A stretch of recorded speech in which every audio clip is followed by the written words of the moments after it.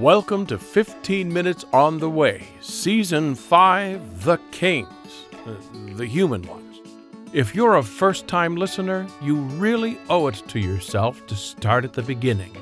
You can find Episode 1 easily at 15minutesontheway.com. Otherwise, brace yourself for a podcast in God's voice telling His side of your story. In last week's episode, we completed our look at my big move into Jerusalem with the first song Asaph and his comrades lift to me in this historic moment. It's all found in 1 Chronicles 16, verses 7 through 36, which we went through together, and I highly recommend you listen to again if you have no idea what I'm talking about.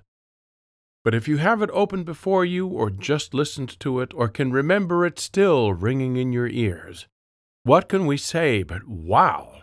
So much there, right? Not to belabor the point, but it's going to be a lot easier to call on my name in verse 8 if you include it like it's written. Give thanks to Yahweh, call on His name. We're going to talk about some specifics here that you really need to have on your radar, so if you didn't listen to it last week or have forgotten it since then, cue up the end of last week's episode, unless you're a real scholar and want to read it for yourself in 1 Chronicles 16, 7 through 36. I love the part early on where the theme of seeking me comes in. Do that, friend, and everything else falls into place. And did you notice the first human to enter the song? Yep, Abraham. It's all in there. The Abra plan, the non-existence of the neighbor gods, the whole creation getting in on the praise. Beautiful. If you've not read Chronicles before, it all might still sound familiar, which brings us to another awesome overlap juncture. The song lyrics recorded in 1 Chronicles 16, 4-36 also show up in the book of Psalms, spread across the first half of Psalm 105, all of 96, and then back to the start and finish of Psalm 106. So now there are 3 texts in the owner's manual covering this important moment. We'll have more to say about the Psalms at another point, but I really like the triple convergence and thought you would too. The whole sequence ends with our obsessive chronicling disorder pal filling in all the details of who's going to be doing what in the vicinity of my ark, who's watching the door, who's making the sacrifices and burnt offerings, who's making music, who's dusting the furniture. Amongst the musical crew are Heman and Jeduthun, those chosen and designated by name to give thanks to Yahweh, for His love endures forever. That's 1 Chronicles 16:41. More beauty. When the human drama resumes in 2 Samuel 7, remember, we last saw David scolded by his agnostic wife when he got home from the party, celebrating the watershed moment of our return into our people's lives. There's a feeling of the passing of a good time. David has settled into his house built out of all that northern cedar, and I have given him rest from all his enemies around him. The king has some time to think for a change, and naturally he's thinking about me. He's loving his cedar-lined, moth-free home, and gets around to contrasting his personal luxury with what he perceives to be my certain lack thereof out in my tented domicile. It's touching, really, and a bit insulting at the same time. This Yahweh needs a temple, which is what one called a God house at the time, is a fusion of habitat thinking and parallel misunderstanding of me.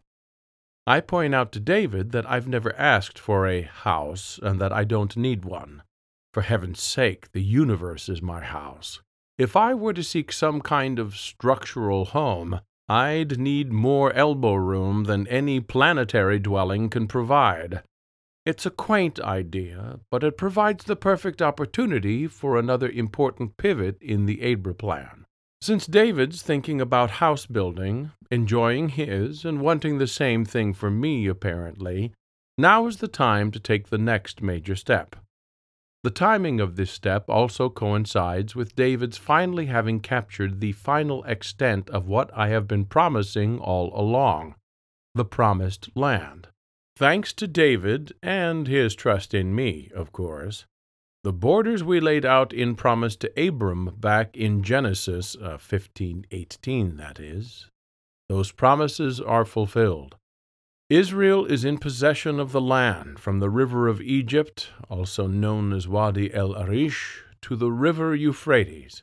The land to the south has been in the bag for quite some time now, but David is the one who stretches his rule north fully to the promised river border.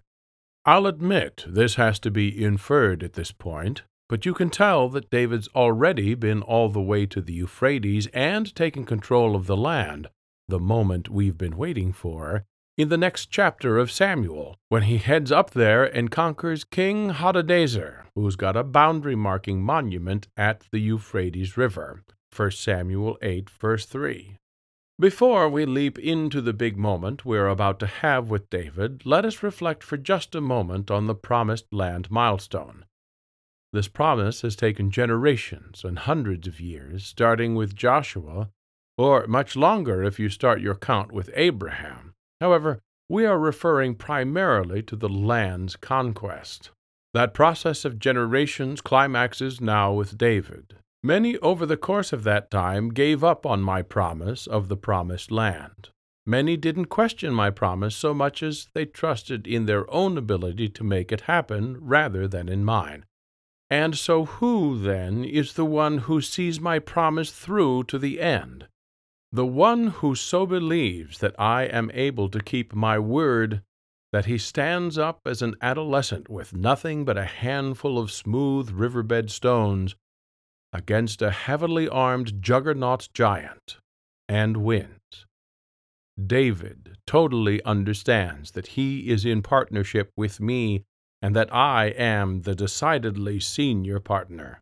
Joshua understood that too, which is why he accomplished so much, or rather, we accomplished so much together in the South at the beginning. I wasn't saving the northern border for David. Others after Joshua could have gotten there, but did not. David is simply the first leader to have the opportunity plus the faith and vision large enough to believe my promise and then step out in reliance on me to claim it. Okay, hit the 15-second rewind and listen to that last sentence again. By this point in our journey together, you know we've got to apply something like that to your own life, right? Now, hear this first. As much as I'm gushing about David here, he is not perfect, which we'll be noticing right around the corner here, and in the end is merely human. A human very, very much like you, friend. What sets him apart from Saul and the other military leaders before him who didn't claim the promised land is David's view of me and my ability to keep my promises. Those before him lost sight of me and of my promises. Which of my promises to you have you lost sight of? I will get around to a tidy exposition of those at some point, but for now, trust my Spirit's whispers in your ear in this regard. Are you trusting in yourself to make things happen, or in me? Now, do a promise check and make sure you really are thinking about something I have promised, not simply something you want a lot. If it's something that is of great and real benefit to others, it's for me. If it's all about you, well, perhaps you need to hear again my promise of a life of deep value, meaning, and joy.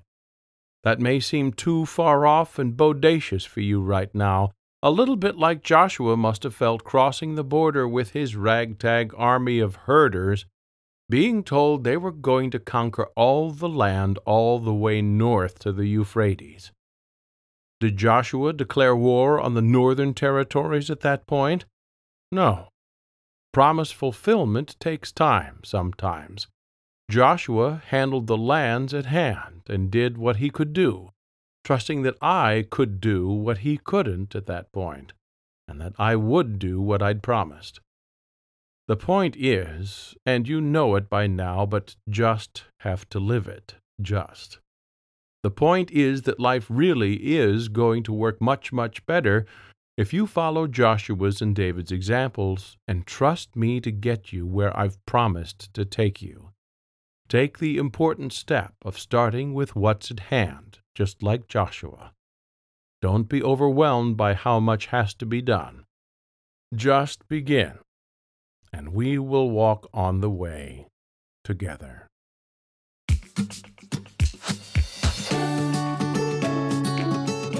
Thanks for listening. We hope this episode has been a blessing to you.